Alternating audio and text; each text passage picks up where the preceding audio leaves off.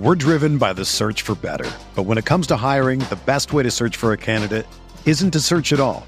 Don't search, match with Indeed. Indeed is your matching and hiring platform with over 350 million global monthly visitors, according to Indeed data, and a matching engine that helps you find quality candidates fast. Ditch the busy work. Use Indeed for scheduling, screening, and messaging so you can connect with candidates faster. Leveraging over 140 million qualifications and preferences every day, Indeed's matching engine is constantly learning from your preferences, so the more you use Indeed, the better it gets. Join more than 3.5 million businesses worldwide that use Indeed to hire great talent fast. And listeners of this show will get a $75 sponsored job credit to get your jobs more visibility at Indeed.com/Blue Wire. Just go to Indeed.com/Blue Wire right now and support our show by saying that you heard about Indeed on this podcast. That's Indeed.com/Blue Wire. Terms and conditions apply. Need to hire? You need Indeed. The Chargers are back, and there's plenty of excitement in the air about this team. Whether you want to go to a game at SoFi Stadium or you want to go to a road game when Justin Herbert comes to your city in America, ticketing is very important, and it's really important how you get your tickets, because there's plenty of sites out there that want to scam you and put all these charges and service fees that you didn't originally agree to. But that all changes with TickPick, the exclusive ticketing partner of the Guilty as Charged podcast and the Blue Wire Network. That's TickPick. They're the original no-fee ticketing site, and they are able to guarantee the best prices on all of their NFL tickets. If you don't believe it and you can find better prices, TickPick will also give you 110% of the difference on the same purchasing price. The Cowboys are coming up. There's plenty of high-profile Chargers home games coming up, road games all over the place where they travel to Baltimore and go to Kansas City, so you can go get tickets at tickpick.com/charged and use that promo code CHARGED to save $10 on your first order of Chargers tickets. I know you want to see Derwin James. I know you want to see Brandon Staley. I know you want to see all those boys and get that Chargers W. So go to tickpick.com/charged and use promo code CHARGED for $10 off your first ticketing order.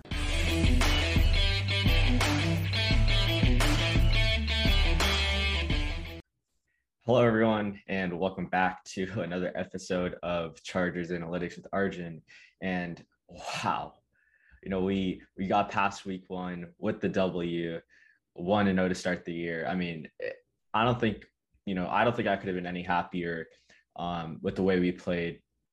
And obviously, there's room for improvement all across the board, but I don't think the box score is indicative of how well the offense played, how good they looked, the play calling, and then the defense, man. Like it wasn't as much, as I honestly expected, especially from like the interior defensive line group. But we'll get more into that later in the video. But great start, 1-0, and like I said before, it only shows we won by 4. But I think some of the advanced stats and metrics shows that we should have had a bigger game in terms of points. I think the number one reason why, we only won by 4 was we sucked in the red zone. And I'm not sure if I really want to put that all on like Justin Herbert or, the offensive line, or if it's a Joe Lombardi thing. There's no blame to be put on one singular person or unit. It's just that they weren't able to convert in the red zone. So when you have 3 drives that total like 190 something yards, right? They had the 10 play 75-yard drive, they had the 18 play 60 something yard drive, and both of those ended in field goals. And then to start the third quarter, or the second drive in the third quarter, they had another double-digit play drive for 60 yards, where I think that was the Herbert fumble call, which is horrible, by the way. Like, I'm not going to go over that. We've seen enough of that discourse, especially on Twitter. But when you have 190 yards of total offense and only come away with 6 points in 3 drives, that's not a great recipe for success. But I'm here to tell you that the red zone offense is something that is sort of lucky from year to year, from week to week. And they were going against one of the best front sevens and probably, in my opinion, the best front four in the NFL, maybe outside of the Steelers. So for them to, not perform as well in the red zone is something that we shouldn't be too concerned about, because the Redskins are a very good defense. But like I said, an amazing performance. Let's dive into the stats that I have. I have a lot of stuff that we're going to be going through. Like I said, this is the regular season now. It's time for me to step up. It's time for me to show you guys all the advanced metrics, and we finally have a bunch of data to look at. So number one, let's look at how Justin Herbert performed. So we know he threw for over 330 yards, only one touchdown. He threw an interception, had a fumble, and the Chargers, per PFF's charting, had 5 drops. I know there were a couple of things going around about 7. There were 5 balls that were catchable that were dropped. So obviously that hurts Herbert's EPA a little bit. And remember, EPA stands for expected points added. And that is one of the ways that I'm going to be evaluating quarterbacks over the course of the season. So like I said before, Justin Herbert had a really good day, in my opinion. Like, I thought he looked amazing, especially first time in this new offense. Now, as I say that, he shows up, kind of middle of the pack when it comes to EPA per play. So if we go and we just look at, okay, I need to update this again. But when we just look at EPA per play, Herbert shows up 16th. Now, a 0.2 EPA per play is nothing to be like, damn, he sucks. A 0.2 EPA per play is pretty solid for a quarterback. And like, if you look at some of these top quarterbacks, like Jameis, Teddy, Stafford, and all these guys, it is week 1 only, and these numbers will come back down. So Herbert performing at this number isn't a bad thing.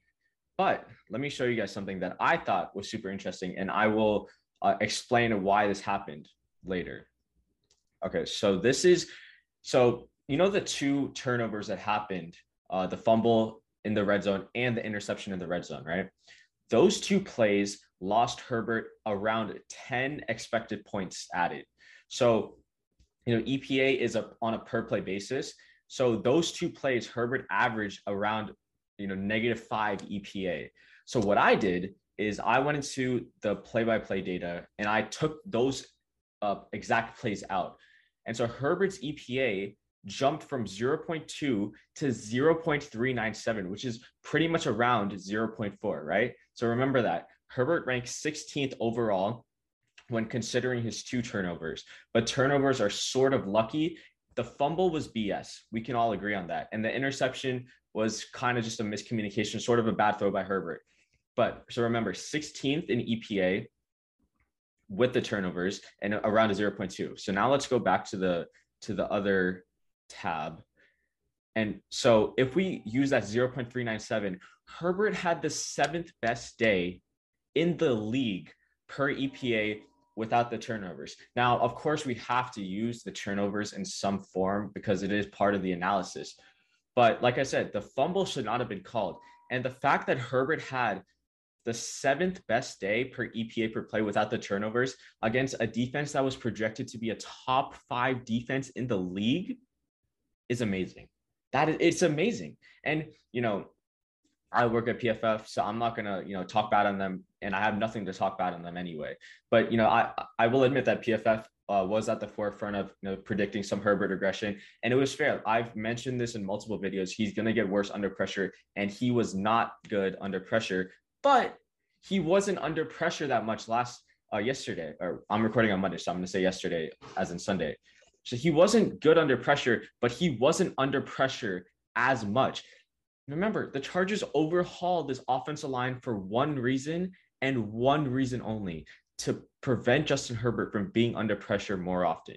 And they did. And Rashawn Slater, what a freaking day that guy had. 0 pressures allowed against probably the best defensive line in the league. I mean, Chase Young, Montez Sweat, absolutely shut down. You watch the tape, go on Twitter. If you guys haven't gone on Twitter, just search up Rashawn Slater in the search tab. Jeff Schwartz tweeting about him, Brandon Thorne, Colin Cowherd, Daniel Jeremiah, these big media experts all recognize the type of day that he had.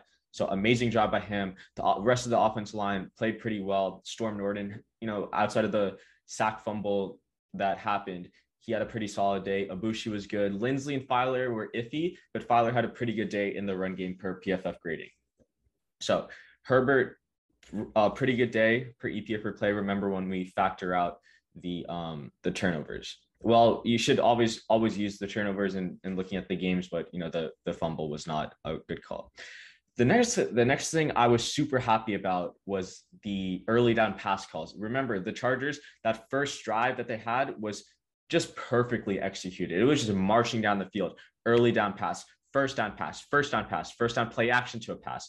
I mean, the way that Joe Lombardi called this game, I think me, Tyler, and Steven were talking about it.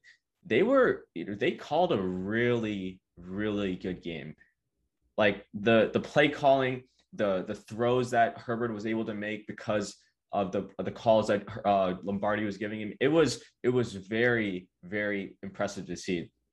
And so when we use a 5% to 95% win probability, so this is pretty much excluding that final drive where Washington was kind of out of it. The Chargers had the 9th highest. I'm gonna go to the table setting. The Chargers had the 9th highest pass rate on early downs. Now, this was super interesting, and this was something I saw on Twitter and on Discord a lot, right? The Chargers had, especially Justin Herbert. I'm going to go back to this website, this tab actually. So if we only look at first and second downs, which are the early downs, right? You'd be surprised that, or you might or might not be surprised that Justin Herbert was actually the worst quarterback per EPA per play on early downs. Now, just keep this in mind. He was the worst, and we go to this graph.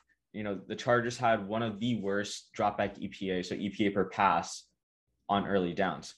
But like I said, I'm here to show you guys that this really isn't true because, like I said, when I factored out the turnovers, which one of them was bad and one of them was just, he kind of led him too far. So it wasn't the greatest throw, but it also wasn't like an egregious mistake. Herbert's EPA was 0.04. So not the greatest, right? Like obviously you want your EPA to be above at least like 0.1, 0.2, but 0.04 is definitely better than a negative EPA, right? So now if we go back to the other tab and we look at, okay, where does 0.04 rank? He jumps up to pretty much, he pretty much jumps up to 17th or 18th, which again, it's not the greatest, but it's not horrible either, right? And the Chargers were going up against a really good defense. And so the fact that Herbert was still performing at somewhat of a good level, a high level, is good to see. And now this is the thing that really interested me. And this was something that every PFF, or not every PFF, some PFF guys, some other analytics guys were like, this is one area where Herbert's going to regress, but he didn't. And this was super interesting to me. So on third downs alone, Herbert was one of the, if not the best quarterback on third downs. He had a 1.13 EPA per play on third downs alone. And I think, I forget who it was. It was on someone on Twitter. It was Robert Mays and Nate Tice, two guys highly respected they do the Athletic Football Show. They were talking about how good Herbert looked on third downs. Like, look at where he is on the graph, top right, exactly where you want it to be. He had the most plays on third down. And that's honestly something where you look at how that happens. And that's because they're playing a really good football, like really good defense. That Washington defense, I'm pretty sure every single starter on defense for them was their projected starter going into the season. So they didn't suffer any like big time injuries on defense. So the Chargers were going up against one of the best defenses and they were healthy. So the fact that Herbert was in the most third down situations of any quarterback in the league isn't that surprising, but the fact that he was also the best, one of the best quarterbacks on third downs is beautiful. And I'm going to go to this. I looked it up earlier. I'm going to show you guys. So this tweet by Mitchell Schwartz, who, a highly respected guy on Twitter and in the league. So he said his theory on how the NFL sees quarterbacks. your quarterback needs to consistently be able to get you yards on 3rd and 6. And I thought this was super interesting when he posted this. And this was my immediate thought when I saw this and how good Herbert was. Okay, so what that Herbert was so like really good on 3rd downs. And yeah, it's probably unsustainable throughout the course of a season, but Herbert's going to get you a bucket. Herbert's going to drop, like you have faith in him to drop a dime on 3rd down.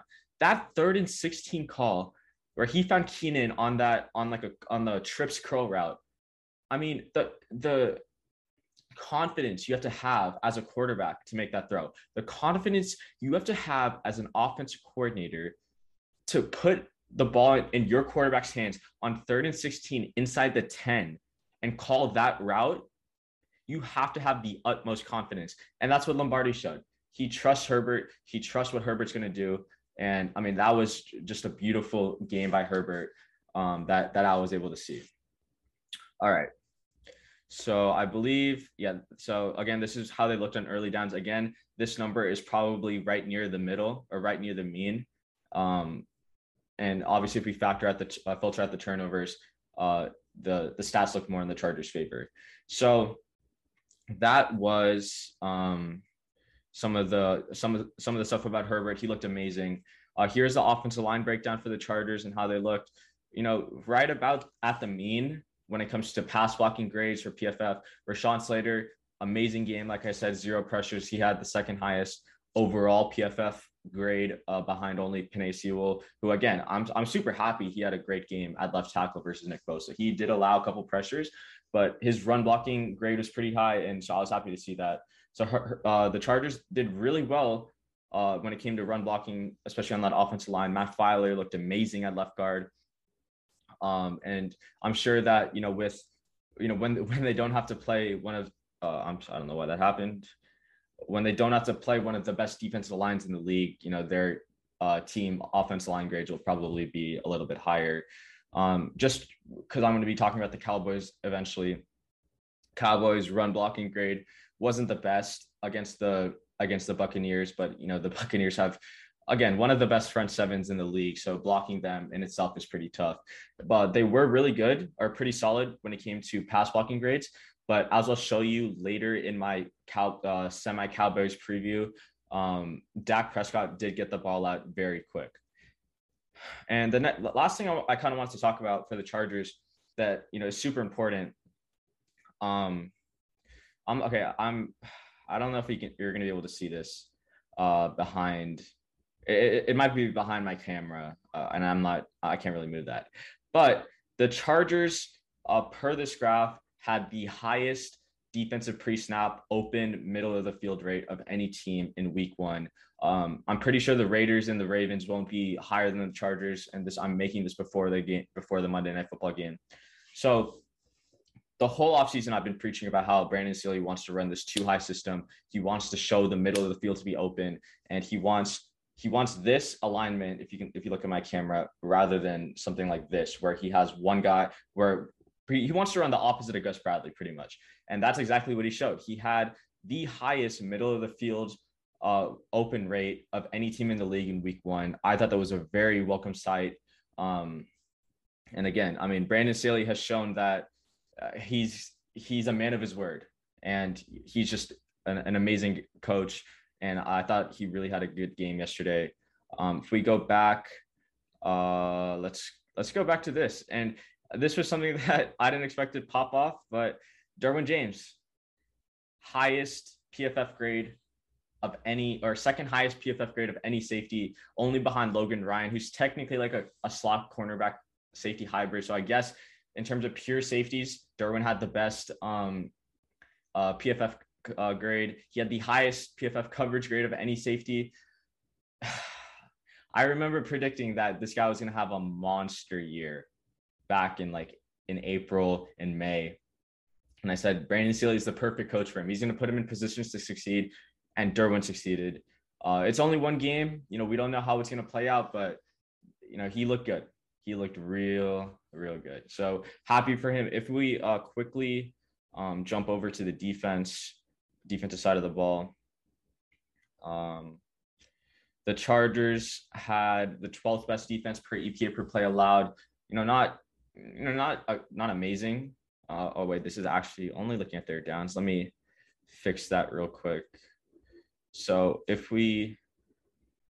so in terms of defense on every down, the Chargers had the ninth best defense per EPA per play. So, not that bad. They weren't really going against that tough of an offense, in my opinion. No Curtis Samuel and Fitzpatrick got hurt. In terms of stopping the pass, the Chargers ranked 13th. And in terms of stopping the run, the Chargers ranked 8th. Now, I know we were getting gashed in the run game. I will admit the interior defensive line outside of Christian Covington and Justin Jones did not look pretty.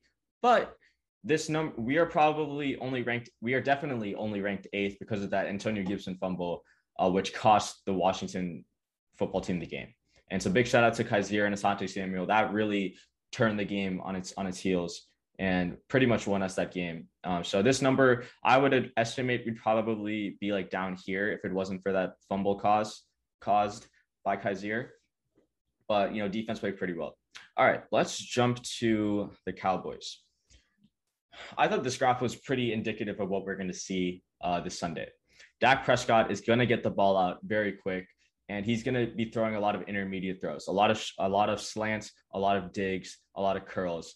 Amari Cooper and CeeDee Lamb both looked pretty solid. Lamb had a couple drops in that Bucs team, but they are going to get the ball out quick because number one, La'el Collins is out, so they don't have a right tackle. Michael Gallup is out, so they don't really have a third receiver. And we don't know what Zach Martin is going to look like because, he's going to be coming off COVID, so his conditioning could be bad. But, he is an all-pro, so I wouldn't expect too much of a drop-off even if he does return, or if he doesn't return, then we'll probably see like Connor McGovern or something at right guard. So, like I said, Dak Prescott's going to get the ball out very quick, and he's going to throw the ball short of the yards of the stick, or he's going to have a relatively low average depth of target. I put this graph together after the Dallas Bucs game. You can see Kellen Moore is a very good offensive coordinator, in my opinion. And I think if Dallas has like a top 5 offense, he could easily see some head coaching buzz. But he's going to mix up his play calls. Like, he's not just going to throw. And if we go back to the other graph, like I said, he had around a 7 average depth of target, but it wasn't just, I should take back what I said about only throwing slants and curls. Kellen Moore did a good job of mixing everything up. So he called slants and curls for Gallup, for CD and for Amari at points in the game, but he also knew when to take his shots, like taking those deep corner shots to Amari, or throwing like a fade route over cover 2. That was the first play of the game, right? Dak throwing to the left hash. It was that about like 23, 24-yard completion to Amari. So that's what he's going to be calling, and he's going to mix in a bunch of play action tight end screens. I hope if any of the Chargers employees are watching this, they ran tight end screens a little bit, so we could expect those to Dalton Schultz, and even just screens to Ezekiel Elliott and Tony Pollard. So Dallas is going to be running a good mix of covered of play calls through the air, and they're going to put their receivers in a position to be great. So as a whole, in terms of EPA, Dak had the 15th best EPA. Like I said, he played pretty well on, for the offensive line he had, and, how good the Bucs defense is. But, not amazing, I guess, per EPA. The defense really wasn't too impressive. If we look at their EPA per play allowed, they're ranked 16th, which is honestly is better than most people would think. But I think, getting 2 picks on Brady kind of rose that just a little bit. But otherwise, they weren't really able to stop Antonio Brown, Mike Evans, and Chris Godwin. And their offense as a whole, to wrap it up, we already talked about their passing offense. Their rushing offense against the Bucs, 3rd worst in week 1. So are they going to run the ball against us? Maybe. And Brandon Staley is going to invite them to run. Remember, if I go back to I'm not going to go back to the middle of the field graph, but the Chargers are going to have the middle of the field wide open, and they're going to play a lot of light boxes, which is a staple of Staley's defense. So they're going to invite the Cowboys to run. It's just, how effective will the run game be for the Cowboys, and, what will they be able to do on top of that? And I'm going to add something that, I think is super important. The Chargers had a 47.4 success rate. So success rate is any play that's defined as having a positive EPA. So this number was 23rd last year. So they had the 23rd highest success rate of any team in the league on offense. And this year it's 12th. And it was against one of the best defenses in the league. So now we're going from one of the best defenses in the league to the Cowboys, who probably have like an average, but probably below average defense. So I'm going to start doing this for every game going forward. My prediction for this game, I'm actually going to go with the Chargers here. I'm going to go 35-33 Chargers. I do believe it'll be a shootout. And I think in the end, it's just going to be Justin Herbert's O-line can protect him more. And, the Cowboys are going to be missing Lyle Collins. So Joey Bosa is going to have a chance to go up against like Ty. I don't know how to say his last name, Ty NC Nexi or something. So it should be a really fun game to watch in SoFi, primetime, national television. Chargers win it. And yeah, that's my prediction. So that's going to wrap it up. This was a very long video. So if you made it to the end, I appreciate it. I really hope you enjoyed me diving into the stats. Make sure to leave a like. And with that, as always, bolts up.